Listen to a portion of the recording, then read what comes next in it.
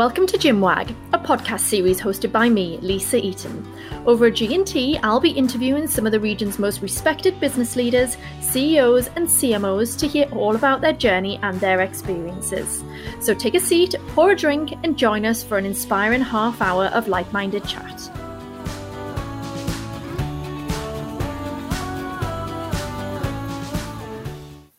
Welcome to Gymwag. Today I'm talking with the lovely Dan Appleby, Managing Director of Drummond Central, one of the largest advertising agencies in the Northeast.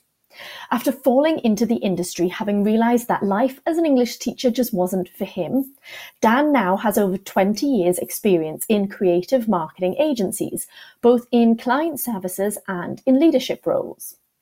Dan started his career in London before returning to his native Northeast.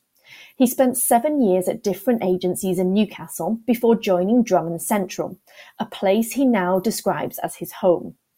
He now leads the 50-strong Drummond Central team, working with ambitious brands including Bet365, Greggs, Postcode Lottery, and the NHS, amongst others. Dan clearly loves what he does and believes passionately that creativity is one of the most powerful forces in business. In his time, his work has won awards at Marketing Week Masters, The Drum, Campaign Big, and many others. Dan is currently an elected member of the IPA Council. He previously held the role of IPA North East City Head for 3 years, and most recently has been honoured with a Lifetime Fellowship for his contribution to the IPA and the industry. Husband to Emma and dad to Joseph and Harrison, he spends his free time living vicariously through them. Here's Dan's story, from teacher to managing director and everything in between. Enjoy. So Dan, a huge welcome to Gymwag. Thank you very much for being a guest. I know it has been it's been difficult trying to get our diaries to sync up, but thank you for being here. It's a pleasure. I'm looking forward to it. So, obviously I've just introduced you, Dan, but just in your own words, will you tell us a little bit about your journey so far from, I guess, maybe leaving school to becoming Managing Director of Drummond Central, where you are now? Yeah, sure. I mean, I did fall into this career. I trained to be an English teacher. Both my parents were PE teachers, actually. So that was my career path. And until I did my PGCE and very quickly realised that teaching wasn't for me, and that I didn't really cope well with the bureaucracy of the curriculum and the fact that you weren't able to explore things that you were interested in or the kids that were actually responding to. It was very regimented. So quite quickly, teaching, it became evident it wasn't for me. And I had a bit of a crisis of confidence, really, because I'd only ever wanted to be a teacher or planned for that. So I did an English degree and then, as I say, a PGCE, and I was left really wondering what to do. And because I'd done a postgrad, a couple of people that I'd gone to university with were already down in London. They were in jobs, and they said, well, why don't you just come and spend a couple of weeks with us and try and figure things out and have some fun? And in the second week that I was down there, my best friend Mike, he was working in a marketing agency, he said, there's some temp work going, there's some admin stuff going on, and do you want to come in and do a week's worth of work? It was data entry, it was dull, it was loads of admin stuff.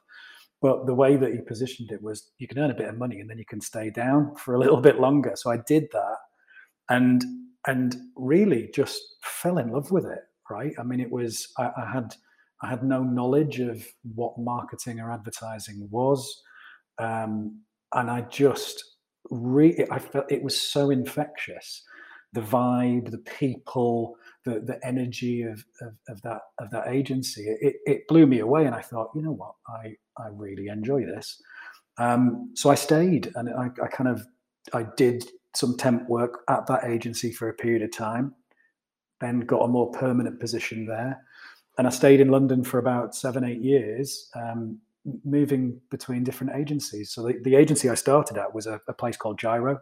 At the time, it was a relatively small B2B direct and digital marketing shop in Chelsea Harbour, which was very glamorous. And then I moved into I went to work at WPP, a wonderful agency called Harrison Troughton Wunderman, and really I think that's where I kind of cut my teeth. It's where I really started to appreciate the impact that the work can have on a client's business. It's where I started to get exposed to and really understand the creative process and the power of creativity.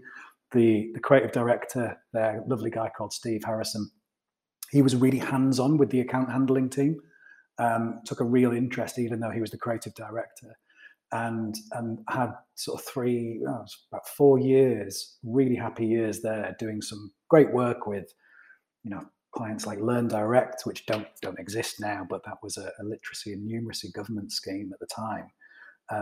And Scottish and Newcastle, who had brands like Foster's and San Miguel and Kronenberg. It was a really, really good time. But Steve had essentially sold the agency to WPP, and it was kind of he was going through an exit, he was going through an earn out. And over those years, his influence started to diminish, and his involvement, frankly, because he was starting to step away. And it just it started to become a very different agency. It was less of an independent creative hub, and it started to become much more of a WPP. Have you hit the golden figure of 17.5% net profit? It was just a very different proposition by the time that I left.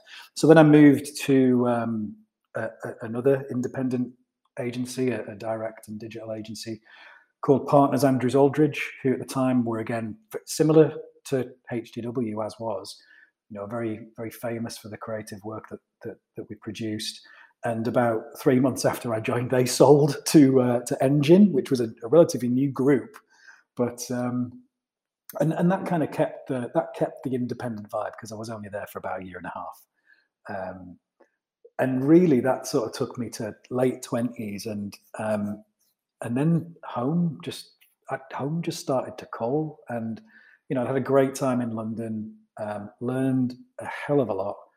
I'd met my then girlfriend and now wife, so Emma's from sort of East London and Essex, but we weren't really seeing each other. Emma was in advertising as well, so Emma worked at McCann and then Grey, and we were like ships passing in the night through the week, and then at a weekend we would be leaving London. We'd be going off and doing other things. And my dad got quite poorly, actually, and it just changed things a little bit. So I kind of decided, it was actually Emma that said, "You're not yourself anymore. How would you feel about not living in London?" And that was like a huge weight just fell off my shoulders, which I hadn't even realised was there.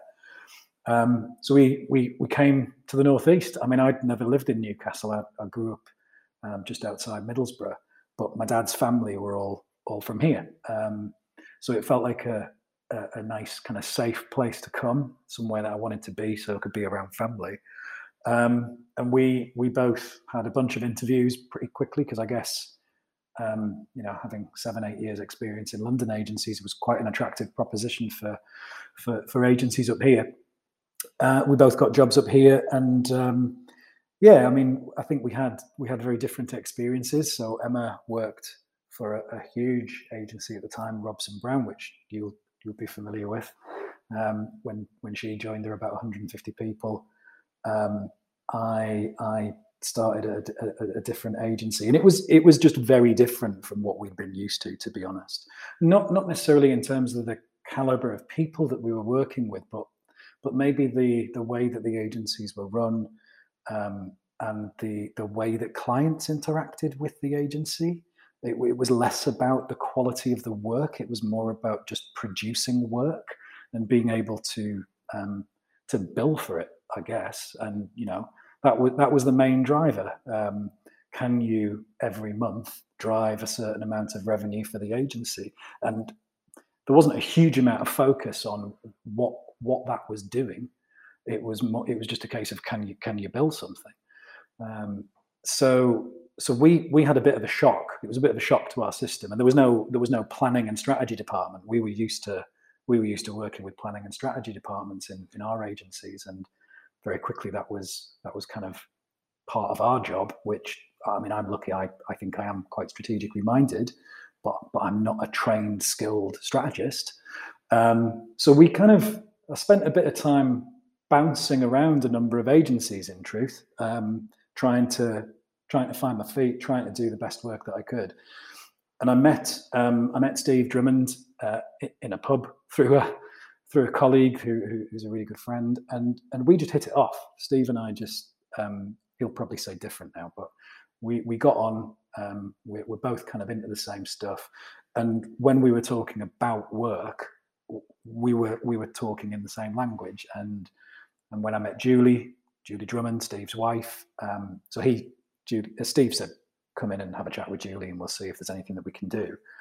Again, Julie and I really got on, but at the time, there just wasn't a role at my level, because Newcastle's it's a smaller market than I was used to, and there aren't that many roles at account director level, which I was at the time.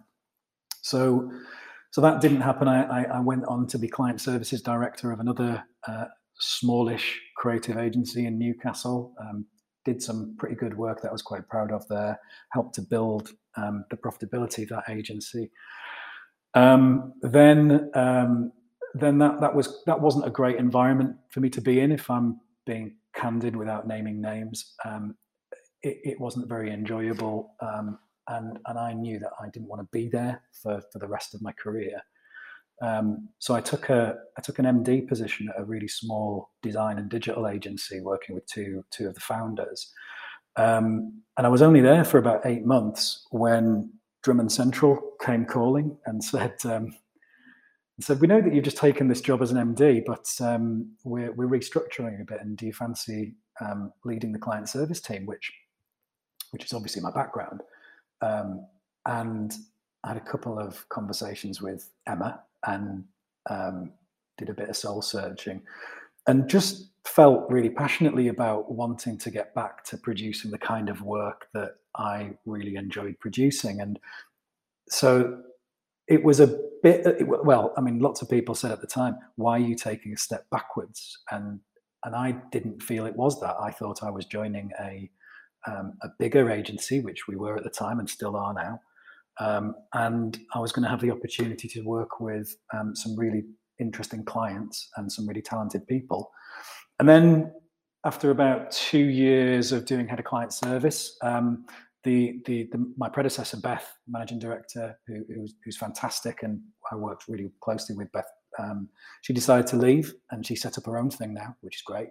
And Julie and Steve kind of said to me, do you want to throw your hat in the ring? And my first instinct was to say no, because I really loved my job as head of client service. I loved being a part of the work, and I loved being a part of the client service team, and kind of having that leadership, coaching, mentoring role, I guess, in that area. So I was reticent. Went through a bit of a recruitment process with other people, and it just wasn't working out. And then Julie asked me to reconsider. So and then they made me interview for it. I did reconsider. I said, yeah, sure, okay. I think I want to do it now. They put me through probably the most rigorous interview process I've ever had, which was really tough, actually, because interviewing with your peers and colleagues was. But I guess it proved to me and to them that I was right for the role. And yeah, that was nearly 3 years ago now. So I now found myself as managing director of Drummond Central, which is a 48-person strong agency. Wow, what a story, Dan. I didn't know not even a tiny snippet of that. So thank you for sharing that with us. I think it's so interesting to hear how people end up where they do, and that actually it's not always planned from day dot. And sometimes it's a bit of trying what you like and finding what you don't like, and moving around a little bit, experiencing different things. And funnily enough, I always ask somebody to explain what it's like to be an agency. And I think that explanation, that one word that you said, has been the best answer of infectious, because I think that agencies, when you get it right, that is just what it is, isn't it? It's really, it gets into your bones. It's so infectious. I can't imagine doing anything else now. Whether not just in marketing, I can't imagine not being in a creative agency. Yeah. Thank you for sharing that with us. So I'm going to take you back a little bit now and kind of where it all started. I mean, growing up, we're all so influenced by brands. And as kids, we probably don't even realize it. I don't know. My kind of kids now are so aware of brands and what a brand is. I can't ever remember being like that as a kid. But, what was the first brand that ever made an impact on you growing up? And has it stuck with you? Yeah, well, I think it goes back to a conversation we were having just before we started recording. I was into basketball quite heavily as a kid. I played quite competitively and to a relatively high standard. So Nike really was the first brand that kind of captured my attention and imagination in many ways. I was a huge, so this is early 90s through to mid 90s and then late 90s. So Michael Jordan and the Chicago Bulls were everything. And Jordan was obviously, he was Nike. Nike was Jordan. And as a kid, I couldn't even consider having a different brand of boots. It had to be a pair of Nikes. And I always remember the advertising that you would see. So even though that was in the States, because I was in that kind of world, you'd see the latest Nike ad that maybe Spike Lee had directed, and there was an amazing, quite iconic poster that they did, which was Jordan with his arms outstretched like a wingspan, and I think the title of it is Wings, and it just, the simplicity of it is stunning. But I just remember Nike being a huge part of my life growing up, and it was probably wrapped up with fandom of Jordan, but that was one. And I guess the only, remember, I had no, like you said, I had no, it wasn't a conscious thing. I wasn't looking for brands or advertising or marketing. I didn't even know what that meant. But the other one that I thought of was MTV. If you remember I don't know if you remember the MTV idents that they used to have. There were loads of different versions of the identity, lots of movement, lots of animation. They had rock versions, they had rap, they had pop, and I just thought it was so captivating. And this is way before Channel 4 or E4 or even BBC Two were doing it. I still remember it now. I mean, in prep for this, I was just trying to remind myself of it. And there's a wonderful film where you can watch essentially an hour of all these different MTV idents, and it's stunning. Yeah. And it's interesting, isn't it? I mean, Nike and the Jordan brand particularly, I've got a house of basketball boys and they're obsessed with that brand. If you were to ask them any brand, that would be the one. But it's just stayed so strong and forefront of sports, of sport as a whole for, well, probably our entire lifetime, hasn't it? And beyond. Yeah. I mean, how many other athletes decades after their retirement have an iconic brand that people still have to have? The Jumpman icon is still there. Nike Jordans, they're still a thing, even though he retired in 98. So yeah, interesting.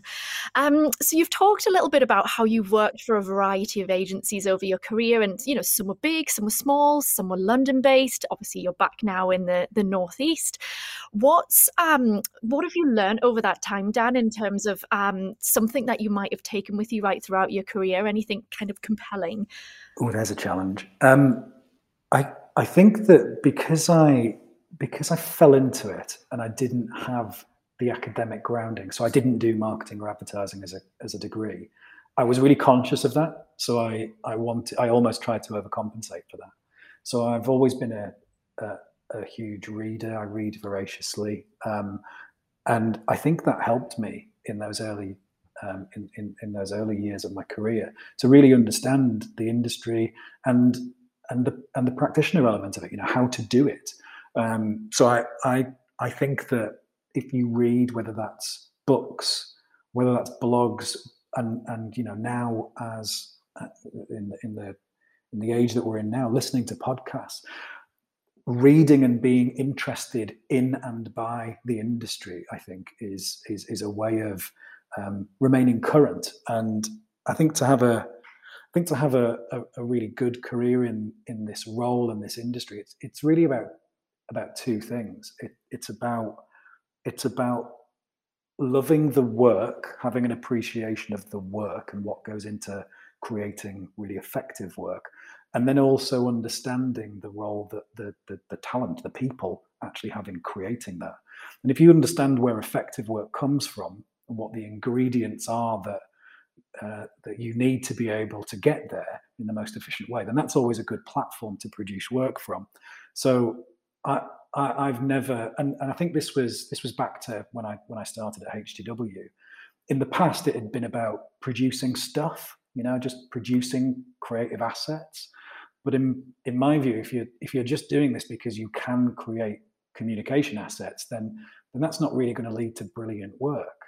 And now, clients can do that stuff in house, right? Everyone can use some design software and some motion graphics software. Hell, kids can do that on their phones these days. I mean, if you look at some of the amazing content that is being created on platforms like TikTok, so it can't just be about the ability to create stuff. We have to be able to add more value to a client's business than that. And I think that really comes from having an understanding of strategy and really thinking about how you can help a client's business to grow. That should really be the starting point. And so I think reading and being interested in a client's business is always really important. One of my finance directors at HTW said, this was in a training session, he said, everyone that works on the account should read the annual report. You should know your client's business. You should know how they're performing. You should know the factors that are affecting that performance. You should understand the world that they're operating in. And if you can do that, then you can add value. You can actually bring something to the process rather than just creating some stuff. So that's something I've always carried with me. And I guess the other thing would be to try to look for where the opportunities are in every brief. So not every brief when it lands on your desk is immediately exciting or compelling. There are briefs out there which on the surface or at first glance can look a bit dry or dull, but there is always an opportunity in a brief to do something really interesting. And I think that can come by challenging the brief, question it when it lands. Don't feel like you just have to take it as read. And if I think back to some of the most effective work that I've been a part of, it's actually come from a place where we've challenged the original brief. We've questioned, even once you've got that brief right, well, how can we stretch that? How can we push it? How can we take the output from a 6 out of 10, which frankly shouldn't be good enough for any agency? How can you take it from a 6 out of 10 to a 9 out of 10? And what would that look like?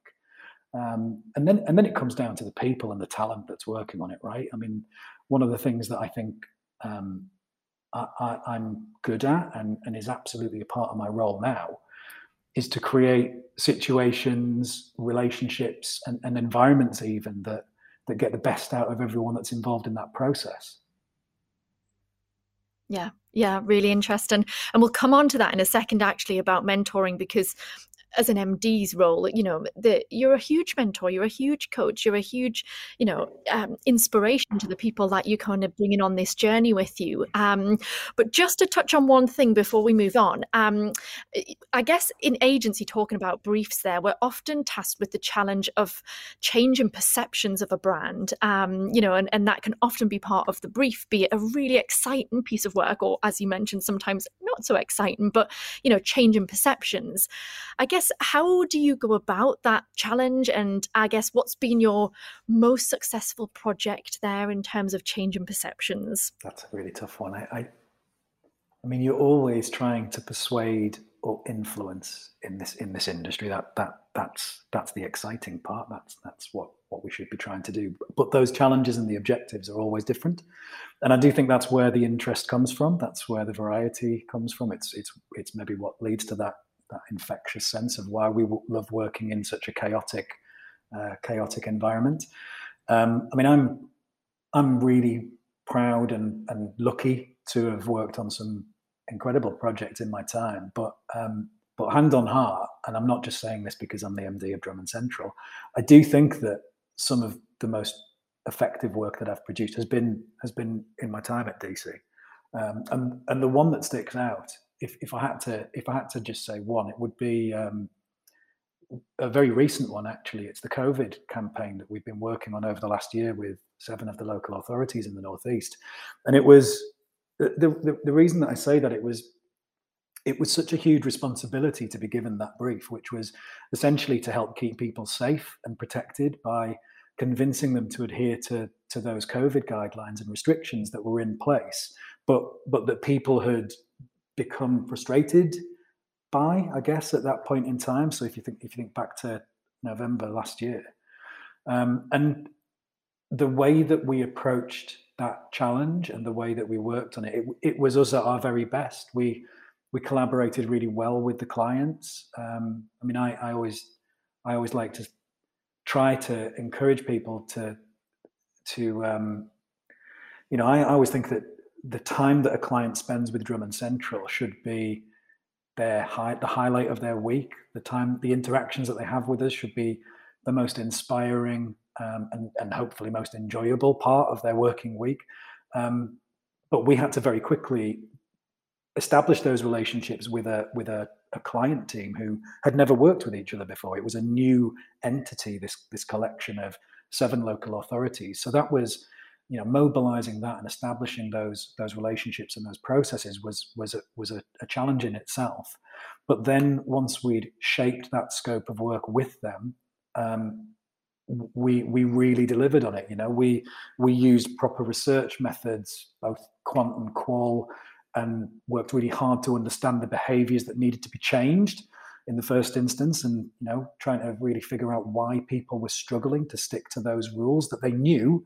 It wasn't that awareness was an issue; it was adherence. So once we'd gone through that process, we were able to write a really clear and focused strategy that the creative work developed from, and that creative work was distinct and it was powerful, and ultimately it made a really big impact. It was at a time when the government were going out with quite authoritative comms and almost aggressive in tone. Our approach was to be more sensitive, empathetic, and positive, actually. So it was almost the complete opposite. We used real people, key workers from the region, others who were vulnerable and were at most risk. And we called it the thank you campaign. We said we used those people to thank people for social distancing and avoiding household mixing, and wearing face coverings. And the stories of those wonderful key workers and vulnerable individuals really reminded people why it was important to keep sticking to the rules at a time when all they wanted to do was go and give their mum a hug at Christmas. But that was the worst thing that they could have done. So it was a really big challenge. It was a really huge responsibility, and the relief that everyone in the agency felt when we started to see the effectiveness data come through was palpable. The first phase of work was seen by about 50% of the whole region, which is huge. And we know from the effectiveness data that nearly 50% of people who'd seen the campaign changed at least one of their behaviors as a direct result. And that is incredible, really, for a campaign to be able to affect that level of behavior change. I don't think we'll ever know the true impact or just how effective that campaign was, but I know that we and our agency partners and clients, we really believe that we help to keep people safe and protected, and that ultimately we saved lives. It was just a great example of what solid insight-led strategy and powerful creativity can do, and what it's capable of achieving. Completely. And I wasn't sure what campaign you were going to choose, of course, there, but I'm so pleased you picked on that one, because I think, we've been talking as a creative industry up here in the Northeast for a long time about putting the north on the map with creative. And I particularly feel so proud to be part of a region that has an agency that produced that work. It has made such a difference in people's lives. And no matter how good, bad, indifferent people judge creative, what has to be judged is the results of that creative, how effective it has been. And the proof was in the pudding with that particular campaign. So really, love that you chose that one, Dan. Amazing work from you and the team there. So just starting to talk, I guess, a little bit about you and what we touched on before, an MD's role being so much more than just managing people or managing a business. You play a huge part in people's lives, or certainly, their career. And it's coaching, it's mentoring, it's sometimes it's somebody's shoulder to cry on, somebody, to put an arm around. Have you had any mentors who've helped shape your career, or any really big role models out there who continue to inspire you? I mean, I've been really fortunate to have worked with some incredibly talented and wonderful people. So if I think back to my time at Harrison Troughton Wunderman, which is now Wunderman Thompson, I had an amazing business director and account director, Madeline Reinhardt and Amy Chester. They were probably the people who were most influential in me actually becoming a decent client services person. And they taught me that I couldn't just get by on charm and kind of wing it, and I actually had to really put the graft in, and have all of those tools at my disposal, and do kind of timing plans and contact reports and all of the boring admin stuff, which is really important to build a relationship and to build trust and confidence actually that the agencies can control. So they were pretty hard on me, but in my early 20s, I definitely needed it, and that continued, I guess, into Partners Andrews Aldridge, with people like John Gower, who was my managing partner working on the Vodafone account, and Visit Wales, and Rebecca Moody and Katie Nyman. They're all the people who I would say kind of showed me how to be a client services professional. And then away from that, there've been some. I've been really lucky. I've worked with some incredible creative people. I mean, I've already spoken about Steve Harrison at HGW. He gave me so much time as a relatively junior member of that agency, helped me to understand the role and importance of creativity, as did Steve Aldridge at Partners Andrews Aldridge. It was they were the ones that really got me to understand, this is why we're here. This is how we can influence our client's business. And they kind of showed me what my role could be in guiding and nurturing that creativity, rather than just being, an admin person who carries bags or ships briefs or passes amends on. It's more than that. And aside from that, I've always got a real kick out of working with strategists. Some of the most intelligent, curious, inquisitive people who sometimes go, they're sometimes undervalued in the process, but they're a huge part of actually defining the strategy. So, I think about some of my first planners. Ben Parr at HGW was great. Kate Waters at Partners Andrews Aldridge, who now heads up planning at ITV.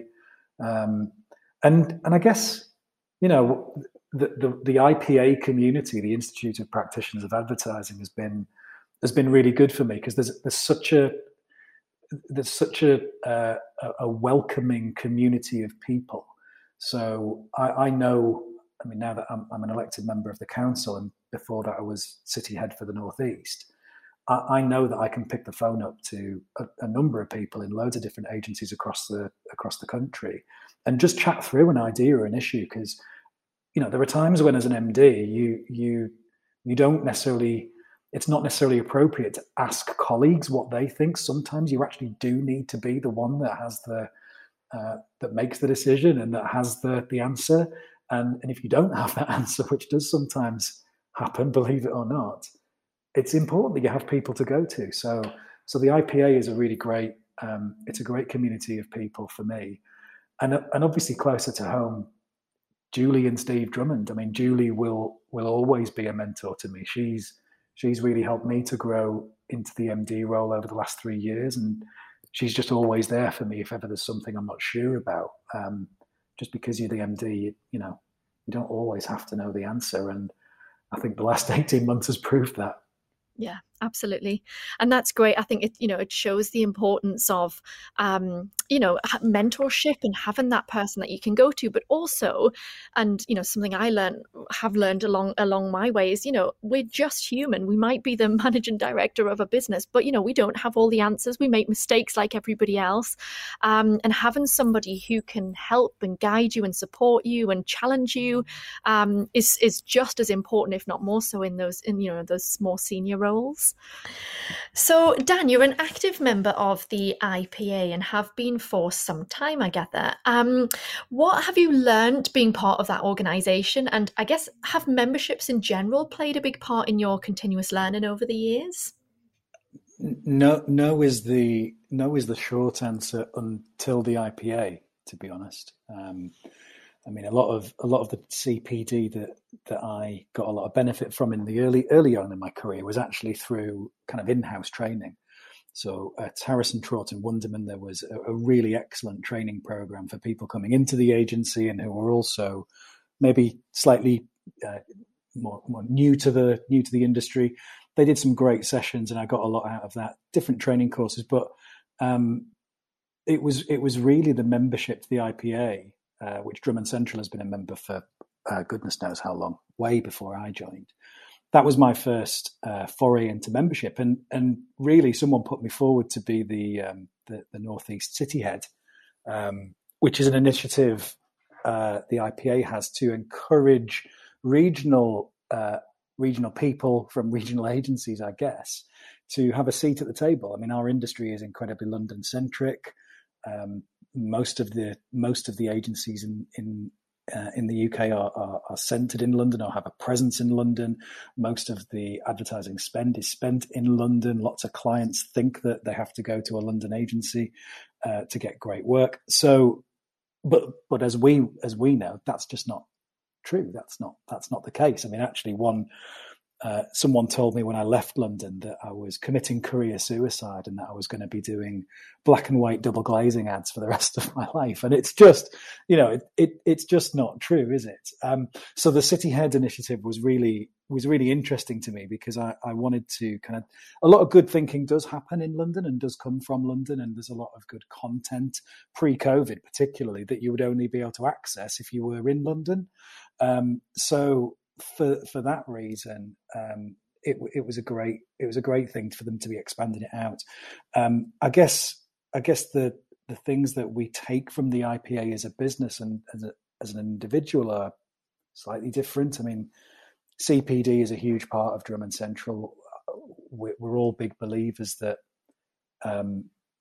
being a trained and skilled professional will help you to produce better work. It'll help you to advance in your career. And the IPA have excellent resources when it comes to that. Excellent qualifications, excellent seminars and events and conferences, excellent reports, access to insights and tools and things that as a small independent agency you might not have at your disposal. The IPA can really help out with that. And even though we're an agency of nearly 50 people, we get huge value from those kind of things. So if we've got a pitch on, for example, we can approach the IPA Insight team and ask them for any relevant reports or a little bit of insight or data that they can get on a particular sector that we might not be familiar with. It can be, they give us help with things like legal advice, because again, we don't have an in-house legal counsel. We've got 40 odd people who are just focusing on doing the work, right? So if a legal issue comes up, it's out of our skill set, but they've got some really great people who we can call on. So CPD, knowledge, insight, conferences, they're the things that I think are really obvious. But the thing that I've really taken from it, as I think I mentioned before, is that there's a real community within the IPA. It's really the members of the IPA that make it what it is. All of the thinking comes from the members, from the the agencies that are a part of it. The council, the IPA council, is made up of members who are practitioners like myself. The agenda that's set by the IPA, the things that we want to, the things that we believe in, the things that we want to address, whether that's diversity and inclusivity, or whether that's a gender pay gap, or there are so many of them, but all of those issues they come from members, and on top of that, you can pick the phone up to these people. I think quite often we think of our businesses as we're in competition with other agencies, right? We're directly pitched against them in pitches. It's you either win or you lose, and yet there's a huge amount of shared experiences. There's knowledge that actually, when you start talking to your peers, you get to a really good place, because they've gone through the same kind of things that you've gone through. They've maybe experienced what you're going through right now. They might have gone through that 2 years ago, or you might have got some experience in something that they're facing. So actually, there's a lot of common. There's a lot of goodwill within the IPA. There's a lot of friendly people who are really trying to improve the industry, and they want agencies to succeed. So there's no tension, there's no kind of animosity, there's no kind of fiercely guarded secrets. When you're actually talking to these people, it's quite an open forum. Yeah. And that's so valuable, isn't it? It's interesting, because when I started out in marketing, unlike you, I was always up here in the Northeast, and went from kind of different agencies in the Northeast. And some 20 years ago, the landscape of this industry was really quite catty. It was very competitive. There was lots of putting other agencies down. Certainly no knowledge share or going to the pub for a beer with a competing agency. It just didn't happen. And I guess I think a good group of us worked really hard when we first launched Unwritten, and other agencies started to move, and the newer agencies started to kind of appear. That there was this much more collaborative approach to, one, we're all doing great things for the region, and retaining talent up here is so important for us. Two, we've got to get the North on the map, for excellent creative skills and marketing. And three, it's just so good to be able to go and sit and talk to one of your peers who are in the same position as you, facing those similar challenges. And, it's invaluable. There is enough work for everybody to not have that kind of competing feel. And I think over the last 10 years in the Northeast, I don't know if you agree, but I feel like that has really started to make leaps forward in terms of agencies collaborating and supporting each other and sharing knowledge. Yeah, I couldn't agree more, actually. When we moved to the Northeast, we were quite surprised. It was obviously a smaller market than we were used to. There were fewer agencies, but you're right. There was a lot of division.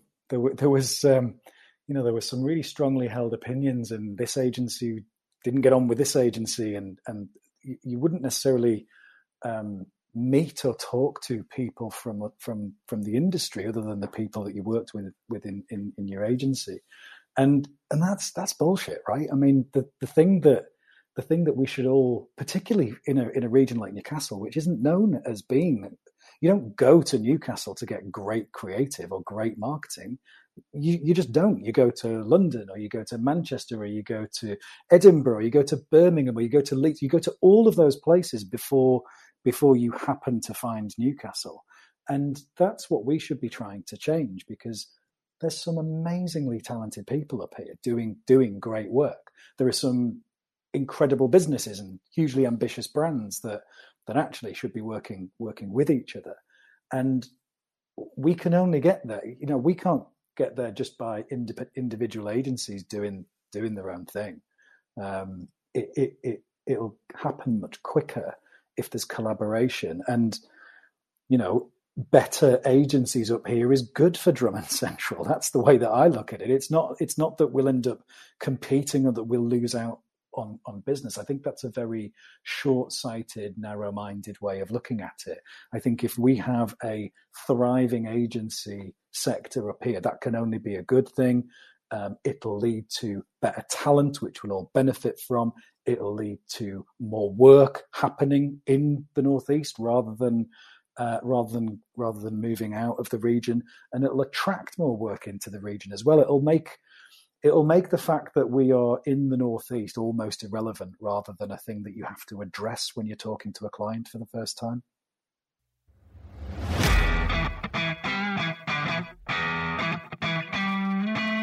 This podcast is brought to you by Fabric, a training academy that empowers the most ambitious marketers to thrive. You're already a marketer or you want to get into marketing. You have ambition like no other and are driven to be the best at what you do. So how can you make sure you make a big impact wherever you go? Well, we're here to share over 20 years of experience in industry insights in just 12 weeks. By the end of our programme, you'll know how to build a marketing strategy that delivers big-time business impact, show how valuable you are through effective reporting, and to help your organisation smash targets and reach its goals. Get ready to be the change that propels organisations forward. Nail your next interview, review or board meeting and make yourself the marketer that every business wants. To find out more, visit fabric-academy.com. Just thinking about learning resources. So obviously the IPA one has been amazing for you and for Drummond as well. Any must-haves for marketers listening to this podcast who are in a marketing role and looking for some extra resources or wanting to do that extra bit of CPD? Anywhere you would signpost them? I mean, with my IPA hat on, yeah, I would genuinely say that the IPA offers some of the best training that I've ever experienced myself. We put our new recruits at Drummond Central through those courses, and they are excellent because they're put together by practitioners, right? They're not out of date.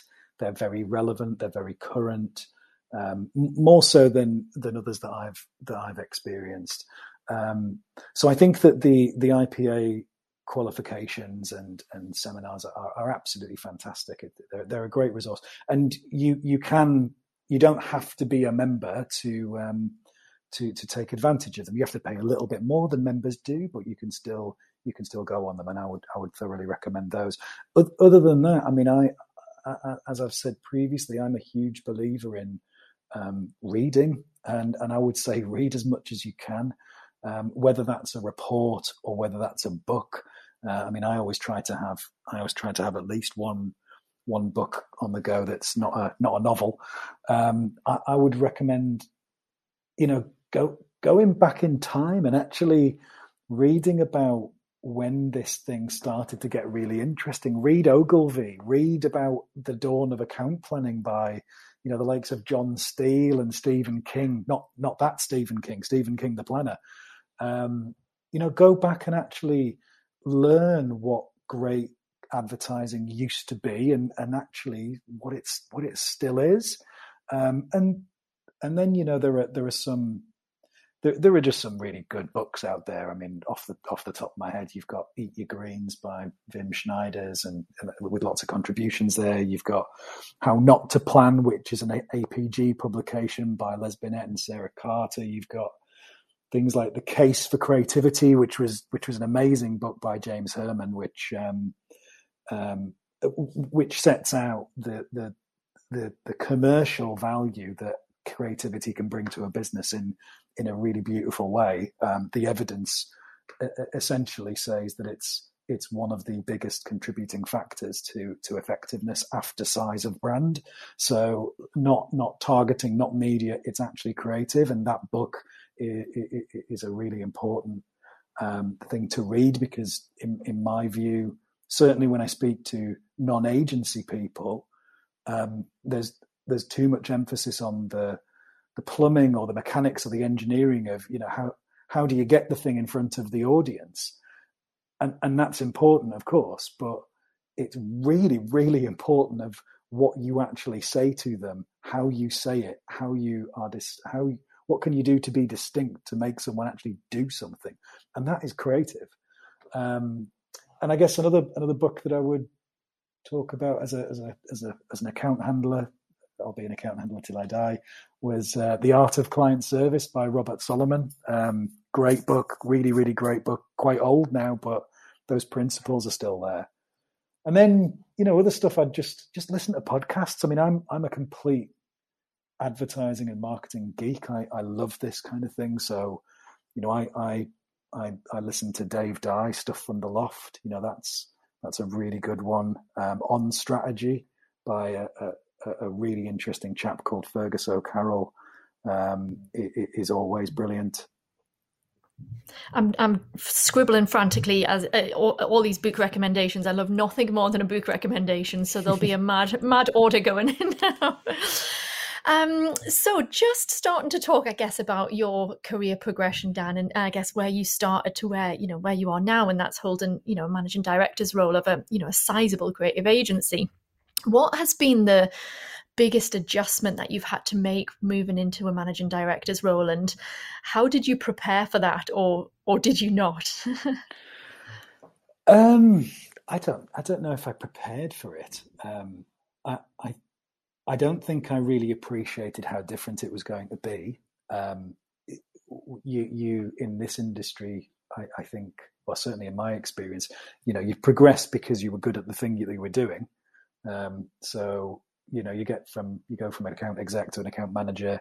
You're doing that job for a bit, and then you become an account director, and there's kind of a steady progression. But the things are always very, very similar. Whereas stepping into managing director away from head of client service was different because you're not able to fix everything yourself. You're not necessarily in the work. In fact, if you're in the work, it's probably a bad sign, actually. I mean, we're thankfully we're growing again. We're an ambitious agency. We've got some pretty big goals and targets. So it's impossible for me to be hands-on across every client and every brief, or to be involved in the solution of every challenge or the thing that goes wrong. But that's where my comfort zone is, right? As an account handler, one of the things that I know about myself is that I'm a problem solver. I look to find the solution or the answer to something as quickly as I can. Whereas now that's not necessarily the right thing for me, or my colleagues, or for the agency. As an MD of an agency with nearly 50 people, it shouldn't be about me. There should be other people who are actually doing that thing. And there's a tension there because the work is what I'm actually good at, and it's probably why I got the opportunity to lead an agency in the first instance, which is a huge responsibility. I mean, look, this is Julie and Steve's business that they're trusting me with. It's not something that I set up. I'm more of a custodian in that regard. It's my job to nurture, protect, and of course grow it. But the MD role is different to what came before, and being okay with that has taken me some time. I think that my team would probably say I'm not quite there yet, and they'd be right. There's the adage of an excellent leader having a really clean desk, and let's just say that mine could do with a bit of a tidy still.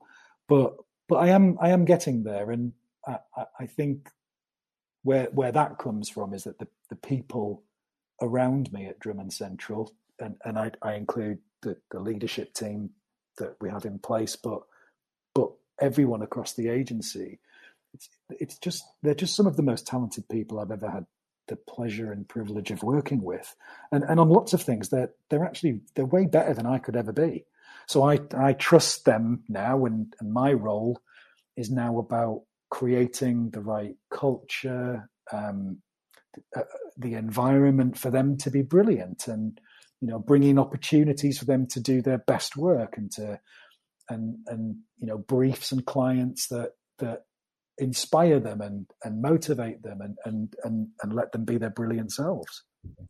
Yeah, it's interesting. I think my team would say exactly the same thing. And I think once you've been, in client services, and that's the thing that you love, it's almost the most difficult thing to give up, when you step into that MD's role, because as you say, you can't, and rightly so, shouldn't be involved in every single project, but being at the center of it with each and every client is where you're kind of right in it, isn't it? It's where the magic happens sometimes. So I think stepping back from that is really tricky. I've definitely found that one of the hardest parts, but you're absolutely right.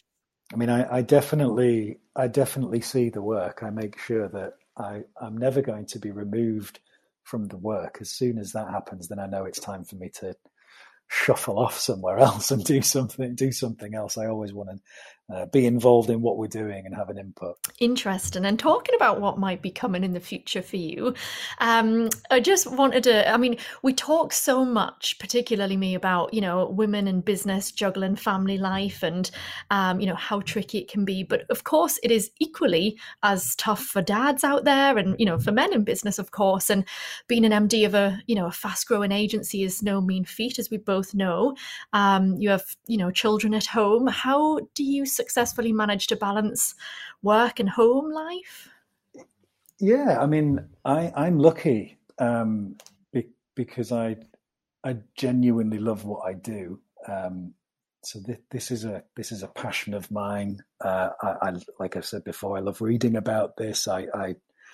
So there's always a choice element for me, because I almost don't see it as work, but where I won't compromise is the kids, is spending time with the boys, and I think I've got a lot better at that over the last few years, making sure that I get home so that I can see them and have dinner with them, so that we can do bath time, and that I read with them every night, so that when they're into sport, and Harrison's into music and performance and stuff, and I'll always be at every single one of those events, unless there's something physically wrong with me.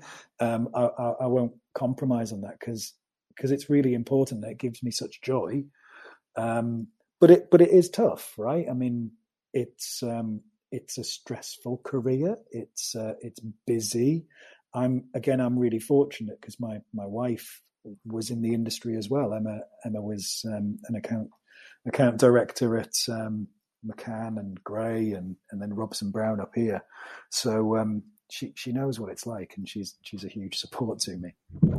Yeah, and I think that really does help when your other half gets it, and how fast paced and ever changing it can be. But absolutely, you're so right, and it's being able to put those things that matter the most first. And I think we're all working moving hopefully into a slightly different world now, where that balance of home and work can be much more accessible than ever before. And I think the pandemic has really helped with that as well, in a sense, although we were all thrown into home learning, which I think is fair to say was pretty hellish and we'd never want to repeat again. It does go to show that you actually can work from anywhere at any time, and it doesn't necessarily have to be 9 to 5 based. You can you cut off to pick the kids up from school, and you can go back to it at a night time, and that flexibility and that agile working is great. If I'd agree with that. I actually think it's better, because I think trying to sometimes force everything that you need to do in this industry into an 8-hour slot it can be intense. Whereas now I don't feel bad at all about taking the dog for a walk for a couple of hours in the middle of the day, or just kind of parking something for a while, knowing that I'm going to come back to something later on, going and picking the kids up, dropping the kids off at school, or just hanging out and watching them play tennis, or whatever it is. I think you're so right. It's given us the kick up the arse that we needed, frankly, to just change the way that we do stuff. And I don't think that, I'm not saying that Drummond Central have got it right yet, by the way, but we're testing things out, and we're talking to our people and trying to figure out, well, what is the right way of finding that balance between still being able to deliver great service and a great creative product to clients, and be responsive, but without having to be rigid anymore. And we're really enjoying spending time with each other. It's a big part of who we are as an agency. I think it's where some of the best work comes from. But equally, we don't always have to be there, right? I mean, if you've got head down work, and if you've got to write something, or if you want to concentrate and focus, then actually it's probably better that you're not around 48 other people who are quite loud and quite chaotic. Yeah, no, I definitely think there's a better balance coming, and I think we're all testing the water a little bit, but it's opened, it's really kind of opened options up, hasn't it? So just talking about, I guess, you, Dan, and the years ahead, I guess what are you most proud of so far, and what's the big goal for the years ahead for you personally?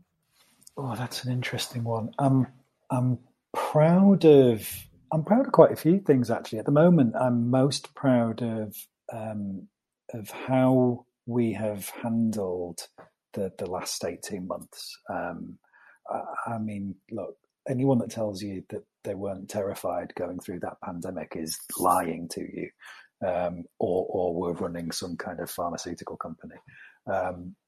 It was awful. I mean, someone once told me that any good agency is only 3 phone calls away from being in serious trouble, and I think we had 5 of those phone calls in 2 days. It was absolutely terrifying, and those first few months were really hard. They were unnerving. Everyone was uncertain in the agency and our clients. And that's just in the business. I mean, that doesn't even touch on the human stuff that was happening outside of Drummond Central. And yet the way that we came together as a business, the way that we approached things with our clients, the way that we the effort that we just put in to help our clients out strategically and creatively at a time when, frankly, none of us knew what the right approach was really great. And then underneath all of that, the stuff that people don't see is how we looked after each other, how the team really rallied around each other, cared for each other. We went from all being together to all being apart within 24 hours, and we thought it was going to be for a couple of weeks, and it was for months. And we didn't lose the spirit, and we didn't lose the culture. That was something I was really worried about. So now that we're all kind of getting back together, and I can see the recovery that's happening, and I look at the work that we produced in that period of time as well, I couldn't be prouder. I'm amazed that we were able to do what we did. I hope we never have to go through it again. But I think it's shown me and everybody else at Drummond Central that we're really resilient, and that we're a hugely compassionate bunch of people that really give a shit about each other. That was the thing that was more important than anything, to be honest. We've found that we're a really strong, stable business with some excellent clients who really value us, and actually who really trust us to produce some great work. So yeah, I mean that's kind of, I mean, I know that's quite a long way of saying what everyone's gone through. Is everyone's gone through the pandemic, right? Of course they have, but I am really proud of how the business and our people have come through it. I think the future has only started to come into focus. Really, I think we've been concentrating that much on the here and now and dealing with things as and when they happen, reacting. That we probably took our eye off the ball in terms of the future and goals and what we want to do. But the last couple of months, we've refocused. We've started talking about that again, and I guess, I mean, we're like I say, we're an ambitious agency. You know, it's baked into our DNA. We talk about being for the ambitious. Our own ambition is that we become famous as being one of the most creative agencies in the UK. Not just one of the best agencies in the Northeast, not just one of the best agencies in the North. I want us to be not just a dark horse on a pitch list, or not just why don't we get those guys up in the Northeast that we've never really heard of? Why don't we throw them? I want that to not be the case.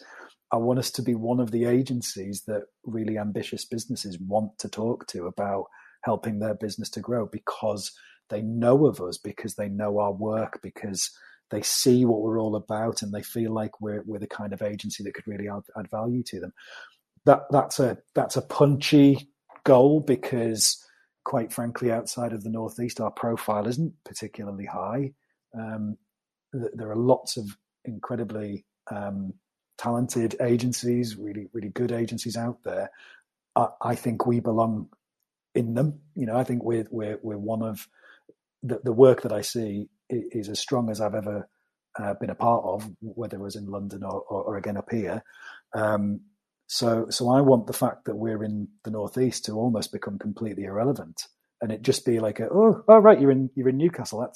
That's interesting, rather than having to try to convince people that it's not an issue and that we'll still be able to service them. Does that make sense?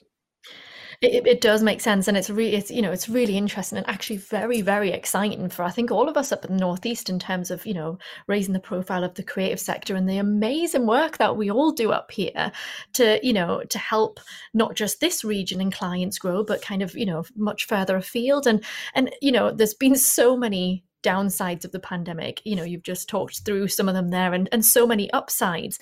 But I also think making business more accessible right around the UK, that has been one of the plus points as well. And location, for me, I think is starting to feel really irrelevant now, because you are able to do global business on a quick Zoom call, and the areas or the issues with travel that used to be there seem to be quite quickly disappearing. So it sounds like there's a really exciting period ahead for Drummond. Kudos to you in terms of the pandemic side of things, because it's great to see the team come together, but it does come down to a really strong leadership as well. And I think sometimes through that period you make decisions not knowing if they're right or they're wrong, because we've never lived through something like this before. But you've obviously done an amazing job, Dan. So, but that comes from a team of people, though, right? I mean, I'm really lucky that I'm part of a board that has. I'm one of 4 on the board, and we were meeting every day for the first few months. Every single day at 9:00, we would have a call and a check-in, and because none of us knew. I mean, look, Steve and Julie, they've built the business and it's phenomenal. And Sharon, our finance director, we all have different things to bring to this piece, but we'd never gone through this, and we really needed each other. We really needed to have that time with each other every day to make sure that we were doing the things that the business needed us to be doing, and that we were doing the things that our people needed us to be doing as well, and of course clients. Yeah. Well, thank you so much for sharing your story, Dan. I've learned so much about you there, so I'm sure loads of our listeners will. And, it's just great to share these type of stories for, those who are looking to start a career in marketing or advertising or creative, and just the many routes to, success, I guess. And that, that's always different for different people, but, a really inspirational story. So thanks for sharing it with us today. It's been a pleasure. Thank you for having me.